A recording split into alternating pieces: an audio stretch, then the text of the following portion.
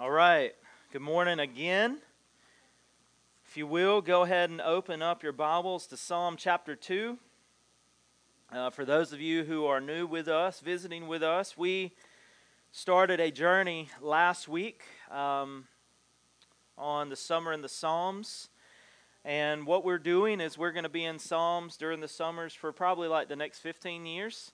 So we're just starting in Psalm 1 and we're just going to start working through there, and we'll just be there, and then at the end of the summer we'll go back into John, and next summer we'll pick back up where we left off in Psalms, and we'll do that for 12, 15 years, however long it takes us. And then maybe we'll all be able to rejoice together at the end of Psalm 150 many years from now. But this morning we're in Psalm 2. It might not be your typical Mother's Day week, but we made a commitment to go through the Psalms, so that's what we're going to do. So that's where we're at. The title of the message this morning is actually Kiss the Sun, which I guess is kind of fitting for being a mother, but it's a whole nother deal. There is this huge tragedy inside of the church. It's a tragedy everywhere, but especially it starts inside of the church. It's sad outside of the church, but it's a tragedy inside of the church. And that is that across the board, there seems to be a diminished view of Jesus. We've made him to be weak. We've made him to be powerless. We've made him to not be strong and mighty and majestic as he truly is. And basically what we have done is we have reduced the character of Jesus to not really being much more than any of us. And that is a tragedy. Because while Jesus was a man, yes, Jesus was the God-man. He is not like us in that capacity. He is much greater. Much, much greater. And the view that we have of Jesus and we portray of Jesus is not the view that the Bible portrays of Jesus. He's much greater than we give him credit for. He is the sovereign king. He is God in the flesh. He is perfect in power. He is unwavering in his purposes. He is just in all of his ways. He, in fact, is the very definition of righteousness. He is mighty to save, and he is arrayed in splendor. The Bible says that he created all things, and he upholds all things by the word of his power. And yet we make a mockery of him mostly every day. We come up with pithy t-shirts that say, Jesus is my homeboy, or we have these silly portrayals of Jesus everywhere. But Jesus is not that. Jesus is God. He is our King, and he reigns. In 2 Samuel chapter 7, and I want to read that for you. I do apologize. The words are not on the screen, but I do want to read a few verses for you in 2 Samuel chapter 7. Starting in verse 1, we read this. Now when the king lived in his house, and the Lord had given him rest from all his surrounding enemies, the king said to Nathan the prophet, See now, I dwell in a house of cedar, but the ark of God dwells in a tent. And Nathan said to the king, Go, do all that is in your heart, for the Lord is with you.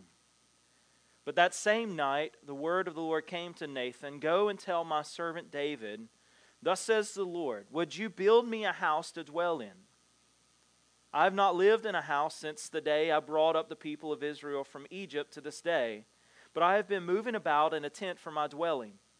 In all places where I have moved with all the people of Israel, did I speak a word with any of the judges of Israel, whom I commanded to shepherd my people Israel, saying, Why have you not built me a house of cedar? Now, therefore, thus you shall say to my servant David, Thus says the Lord of hosts, I took you from the pasture, from following the sheep, that you should be prince over my people Israel.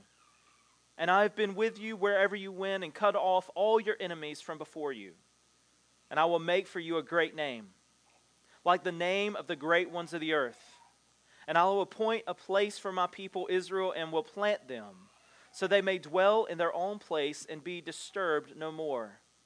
And violent men shall afflict them no more, as formerly, from the time that I appointed judges over my people Israel. And I will give you rest from all your enemies. Moreover, the Lord declares to you that the Lord will make you a house. And when your days are filled and you lie down with your fathers, I will raise up your offspring after you, who shall come from your body, and I will establish his kingdom. He shall build a house for my name, and I will establish the throne of his kingdom forever. Listen to this. He says, I will be to him a father, and he shall be to me a son. And when he commits iniquity, I will discipline him with the rod of men and with the stripes of the sons of men. But my steadfast love will not depart from him, as I took it from Saul, whom I put away before you. And your house and your kingdom shall be made sure forever before me. Your throne shall be established forever. That's the Davidic covenant. That's what is known as the time where God promised to David that his throne would be set for all of eternity. Now, David probably only would have understood a small portion of what that meant. But now we know exactly what it means. It means that the throne of God will live on for all generations. That it would be established, that kings would come, that kings would rise, that kings would fall, that kings would fail. But eventually, God would supply on that throne a king that would not fail. And that king would never cease to occupy that throne. And Psalm 2 is a beautiful portrait of the fulfillment of 2 Samuel chapter 7. To where King Jesus becomes the rightful heir to the throne. The perfect king, a mighty king, a glorious king, a king that doesn't fail, a king that loves his people greatly, and who would remain on the throne for all time. And this morning, the main idea of the text is this: that Jesus, as the rightful king, reigns in power and invites rebellious sinners to submit to him by faith and receive salvation. Before we dive into Psalm 2, I do want to spend a moment and just pray for us and pray for our time together. Father, as we prepare to dive into this text this morning, I do pray in trust that you have already been working in us to hear from you. So God, we ask that you would speak to us by your Spirit through me. It would not be my words, God, but it would be what you would have for us. That we would be challenged by your word, that we would be encouraged by your word to be the people, the men and women and children that you have called us to be. That we would reflect the glory of God in our lives, in our speech, in our conduct, in every move we make. That we would do it all for the glory of your name. We ask that you would bless the reading of your word. That it will ignite within us this passion for your glory. To rekindle within us the realization that Jesus is not just another man, but he is King. The true King, the rightful King, the reigning, sovereign, glorious King that you promised thousands of years ago. And that we would understand that this king did not just occupy the throne for a season, but he is still on the throne, and he will be for all generations. Ruling as a good and gracious king. So may our hearts be filled with affection for you. That we would hear the goodness of your gospel this morning. That we would be changed by the power of your Spirit. And that we would be moved to go forth in mission.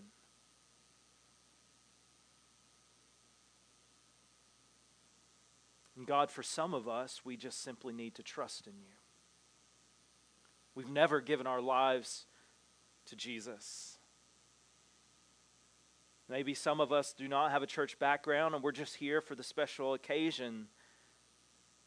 Maybe some of us are here and we've been going to church for a long time and we assume that we're a Christian, and most people probably assume we are. And we might live morally sound lives, but we've never truly trusted in Christ. Whatever the case may be, God, may you speak and may you move in power today. That your kingdom would be built for the glory of your name. So we do ask that in these next few moments that we have together, that you speak to us graciously but powerfully through your word, and that you would receive glory for it. In Christ's name we pray. Amen. As we work through Psalm 2 and as we realize the main idea today, the first thing that we're going to come to is worldly rebellion. Psalm 2, starting in verse 1, we read this: "Why do the nations rage, and the peoples plot in vain? The kings of the earth set themselves, and the rulers take counsel together against the Lord and against his anointed, saying, 'Let us burst their bonds apart and cast away their cords from us.'" Psalm 1 was a very personal psalm. It dealt with the internal battle that we all face to strive for righteousness, to flee wicked, that the wicked will not walk in the way of the wicked, nor stand in the way of sinners, nor sit in the seat of scoffers, but we would delight in the law of the Lord and meditate on it day and night. So we would strive for righteousness. We would strive for the glory of God to be portrayed in our lives. But Psalm 2 goes public. It goes to being more of a worldwide, international declaration. See, what's natural for every one of us, our natural tendency, and this is without exception, is rebellion. That's what our heart wants, is to rebel. In Romans 3, we read that all have sinned and fallen short of the glory of God. We don't want to follow God. In fact, other parts of Scripture calls us anti-Christ. We're haters of God. We're enemies of God. Our natural inclination is to rebel against God and godliness. And here we see that. Why do the nations rage and the peoples plot in vain? Because that's who we are. Our inclination is to be lawbreakers, to rebel against everything that's good, to turn away from godliness. Why? Because we don't want to follow anyone. We want to lead. We want to be, as the old poem says, the master of our own universe, the captain of our souls. We don't want to surrender to anyone. We want to be in control. And so everything that goes against our nature, everything that pushes back against us being in control, we want to rebel against. We see it every day in every one of our lives. We see it in our country. We see it all across the world. Rebellion is everywhere. And another thing that history tells us is that anytime there is a ruler, that ruler will have enemies. Every one of them. Jesus is not the exception to that rule. In fact, he's probably the epitome of that rule, because as king, he has more enemies than any other ruler ever. Why? Because we're all enemies of God. Every person who has and every person who will ever live is an enemy of God. By nature. Thanks to the fall. Thanks to sin. And so why do the nations rage? Why do the peoples plot in vain? It's natural. Before we dove into Psalms, we have been going through the book of John, and what we see constantly are the religious leaders wanting Jesus' life taken from him because he was threatening their rule. He was threatening their power. They were afraid of what they might lose if he truly was the Christ. That's our heart. And so often when we read stuff like that in Scripture, we want to push down on those folks who make those mistakes, but in all likelihood, we would have been there doing the very same thing. We do it every day in our lives where we push back against God's rule for us, where we push back against God's ways and plans for us. We know that the Lord may be leading us to do something in particular, and we fight against it because it's not in our plan. It doesn't fit our convenience. It doesn't fit our life. But the truth is this, that without Jesus and delighting in Him, our natural condition is rebellion against Him, against His ways, and against His reign. Our heart tells us that we want total freedom. But our heart lies in that it tells us what total freedom is not actually what total freedom is. We think total freedom from any rule and any God will give us joy. But in fact, we know that surrendering to God and His plans for us is actually where we find true freedom. Which is why back in Psalm 1, when it says, blessed is the man, that actually means happy is the man who delights in God, who gives himself to God, who trusts in the leading of God. But whereas verses 1 through 3 point us to worldly rebellion, the next few verses point us to sovereign rule. Look at verse 4. He who sits in the heavens laughs.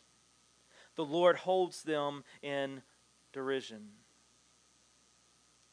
Then He will speak to them in His wrath and terrify them in His fury, saying, as for me, I have set my king on Zion, my holy hill. 2 Samuel 7, the Davidic covenant promised that the throne would be eternal. That people coming from the line of David would be on that throne, and that would ultimately lead to a king that would never cease. And that was Jesus. That is Jesus. The language here is very similar to what we see with earthly kings, that when an earthly king was put in power, they would say that he was anointed. He was anointed as king, and oftentimes in this culture that we're speaking of specifically, the throne was referred to as the holy hill. However, regardless of the situation, all of the world's rebellion, all of the nation's rage, all of the people's plotting in vain, all of them taking counsel together to try to destroy the Lord and His anointed, wanting to destroy their bonds and cast away their cords, regardless of all of that, and regardless of all of their hatred towards God, verse 4 says He sits in the heavens and He laughs. We serve a sovereign God who is over all things. And it doesn't matter how much we rebel and how much we push back against the plans of God. it doesn't diminish the plans of God. It doesn't matter how much our lives want to reflect the opposite of the glory of God. It doesn't matter how much our governments turn against God and godliness. It doesn't matter how our world goes against God and godliness. God will not be moved. He sits in the heavens and He laughs.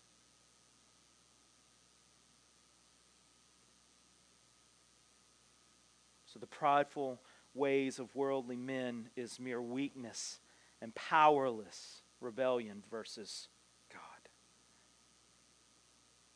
He will not be moved.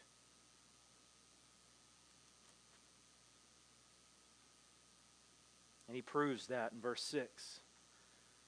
He says, "As for me, I have set my king on Zion, my holy hill."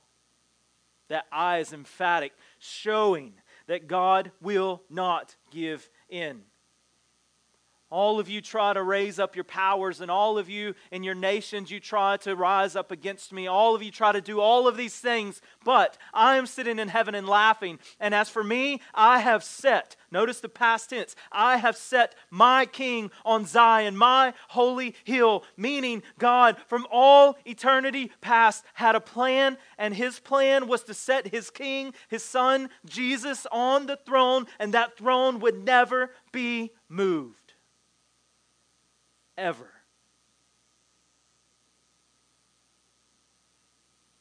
Doesn't matter what enemies will rise. It doesn't matter what attacks will come. He has set His king on Zion, His holy hill.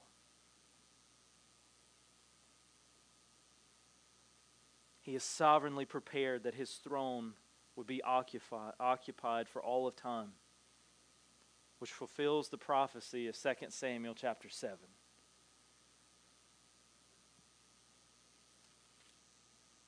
And it will be occupied by Jesus,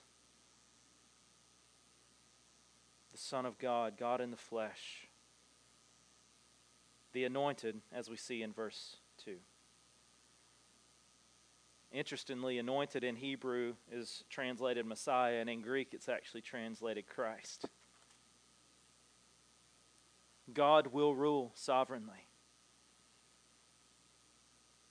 It doesn't matter how much we object to it, He's still going to rule.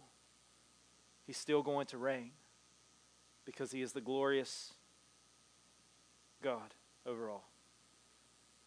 And it doesn't matter how much you personally rebel versus Jesus, against Jesus, He always has and He always will be ruling and reigning. And that's good news for us. Because in the rebellious nature of our hearts, He's ruling. He's reigning. We may try to turn against, but He never gives way.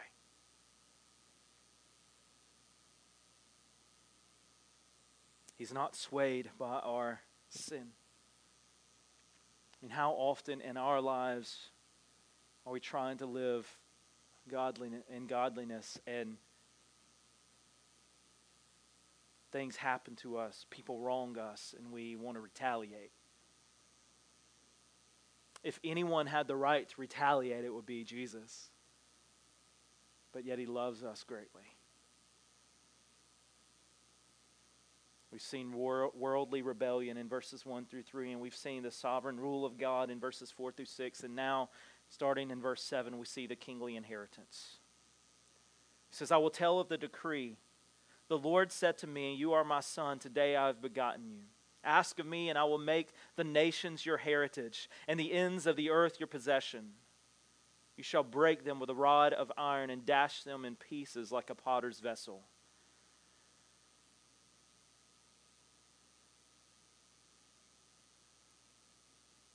Ultimate fulfillment of 2 Samuel 7 is the true king's inheritance of His throne. Jesus was the promised king. He's the eternal king. He's the mighty king. He's ruling and he's reigning. He has been set over all of creation, and he gives power and authority. He's given power and authority by the Father. And he will rule without question. He's not going to rule as a dictator who is harsh and violent and evil. But he's going to rule as a gracious, sovereign king who greatly loves and he cares for his people. How do we know? Because he came as a shepherd. He came as a humble servant. If he was going to rule harshly, if he was going to rule as a dictator, if he was going to rule over the people, and when I say over, I mean in such a way that we must bow down or we're going to be struck down, then he would have done that from day one. But he comes loving his people, caring for his people. He comes in a humble way as the suffering servant that we see in Isaiah chapter 53.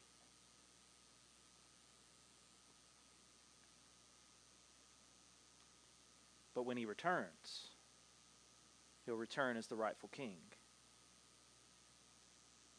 Riding on a white horse, sword flying out of his mouth, many crowns, destroying the nations. And how fitting that we just sung King of Love, referring to Psalm 23. The beauty of a shepherd who leads with a shepherd's staff. That as we stray, he gently pulls us back in with a crook, and as enemies rise, he wards off with the rod. And as he was the good shepherd, he's going to trade that shepherd's staff in for a rod of iron, or an iron scepter into which he will rule over all things. And no enemy will stand against him. It's not exactly the picture of Jesus that we portray so often in our culture, is it? He's not some weak pansy of a man who is simply waiting and wishing on us to do things. He's ruling in power and in might.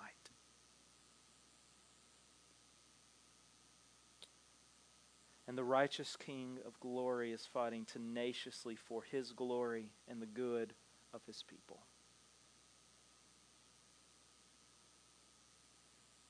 And the last thing we see in Psalm 2 is blessed submission. Look at verse 10 with me. Now therefore, O kings, be wise, be warned, O rulers of the earth. Serve the Lord with fear, and rejoice with trembling. Kiss the Son, lest he be angry and you perish in the way, for his wrath is quickly kindled. Blessed are all who take refuge in him. So we've seen that our natural tendency is rebellion. We've heard that God is sovereignly ruling over all things. We've learned of his inheritance as the rightful king. But what's the point? What's the meaning of all of that? Verse 12, to kiss the Son. It's kind of an odd phrase for us, right? I mean, you have all of this, the Lord is ruling, the Lord is reigning, nothing's going to stand against, kiss the Son. What's that mean? It's a term of submission. It's a term of surrender. When other kings or other wannabe rulers would realize their defeat, they would surrender to other kings by either bowing or giving a kiss. And so we have this charge going out publicly to all who would try to rise up against God. The nations who are raging, the peoples who are plotting in vain, who are trying to rip apart God's people and the cord that binds them together. The charge is to kiss the Son, to surrender to the rightful ruler of all things. Because here's the truth, that God is good, we're not. God is righteous, we're not. Jesus is without sin, we're not. We're nothing more than rebellious sinners who are desperately in need of the saving grace of God, seen in the work of Jesus on the cross. And that Jesus who willingly gave his life is now enthroned forever as the King of Kings. And even as this powerful, majestic ruler, he loves you and me enough that even in our rebellion, even in our hatred towards him, even in our being enemies of him, he would give his life to save you and me. Romans 5, but God demonstrates his own love for us in that while we were still sinners, Christ died. That means that God knows you. He knows me. He's not knowing us as our friends would know us, as seeing us on the outside, but He knows the very depths of our hearts. He knows the inner wickedness that lies. He knows the hurt. He knows the pain. He knows everything, and yet He demonstrates His love for us in that while we were in that state, Christ would die. That doesn't mean Jesus died for some potential person who could be born thousands of years later, but He knew you and me before we ever existed, and He knew who we would be. He knew our faults. He knew our failures. He knew our sins, and yet He died regardless of that. That's the good King.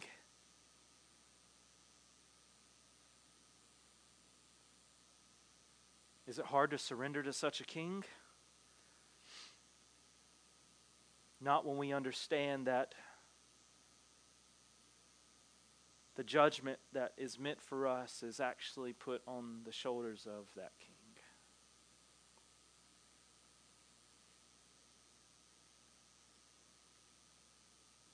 I know that most of y'all know this, but if you're new with us, I have a great love for the Chronicles of Narnia. Not my favorite part, but one of my favorite parts is, and I'm going to use the movie as an example because you might have seen the movie. Not everybody's read the books, and that's okay. But the books are better, by the way. But in The Lion, the Witch, and the Wardrobe, and if you haven't seen it, I'm going to completely spoil it for you, so here you go. But it might make you want to go watch it. When they finally make their way into Narnia,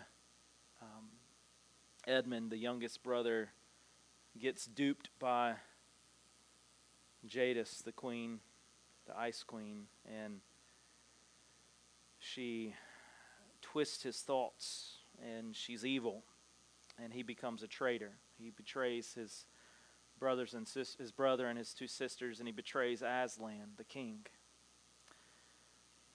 And there's this moment where they learn of this, and Aslan, who is a portrayal of Christ,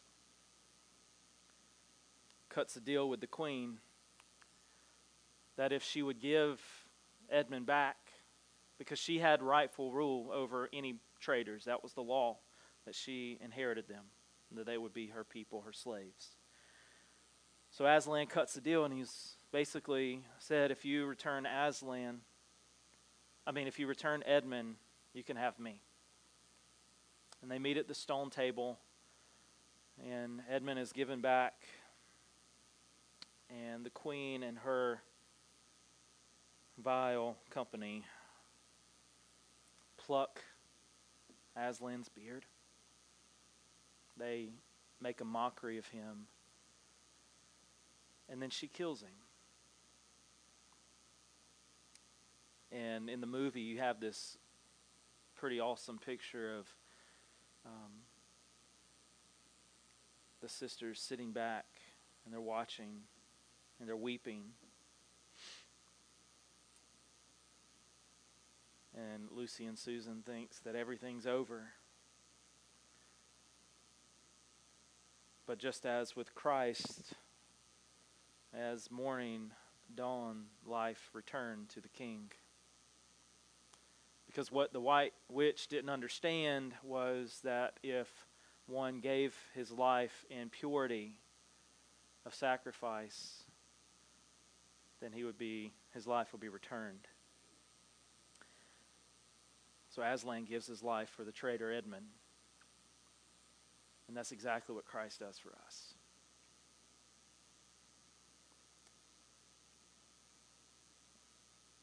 As much as we want to resonate with Peter and Lucy and Susan, we're not. We're Edmund.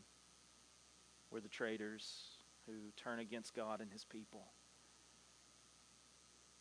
And yet Christ gives himself to redeem us still. That's what it means to surrender to a good king. A king who would give himself to save his people. A king who would give his own life to redeem his children. And that king is ruling and that king is reigning, and he will forevermore. And so the warning is this: to be wise, be warned, and serve the Lord, or kiss the Son. Or you can continue to rebel and taste the just wrath and anger of God towards sin. There are two options. Last week we talked about two paths: the way of the righteous and the way of the wicked. For the righteous, God in Christ has redeemed us. Jesus has taken every weight, every sin, every ounce of God's wrath on himself for us. But for those who reject and rebel against Christ, there's a day when you taste that wrath. And you continue to taste it for all of eternity. And I told you in the beginning that this didn't really seem like a typical Mother's Day type message, but it seems kind of down. But it's not. Because he doesn't end with that. He actually ends with this beautiful invitation in the end of verse 12. He says, "But blessed are all who take refuge in him." Happy are those who trust in Christ. Happy are those who find their joy in the King. Happy are those who trust in the Lord. We think we're going to find our joy in rebelling against everything. If I can just have it my way and do it on my account, then I'll be happy. But that's not the case. That is where sin has blinded us, and we don't understand the way of God. Because if we understand the way of God, if we surrender to him and we seek his glory, then we receive joy.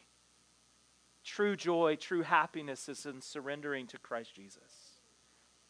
And so he gives the invitation, blessed are all those who take refuge in him. So surrender your sin and your life to Jesus, and he will save you. Let's pray. Father, I pray, God, that you would speak to us through your word this morning.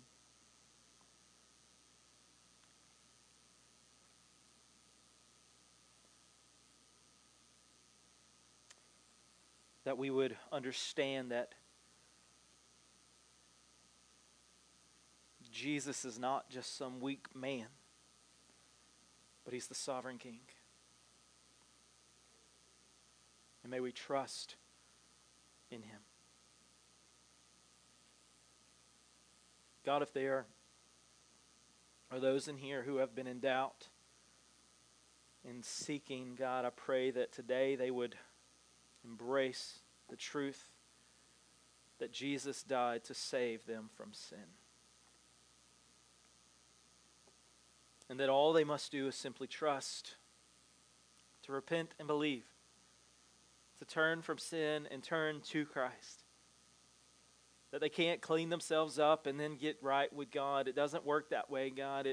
Just remind them, teach them that righteousness comes only from God. To trust Jesus first. To take refuge in the King. And God, for the many of us here who have trusted in you, but maybe we're just struggling, God, that you would just encourage us through your word, to remind us that you are enthroned forever.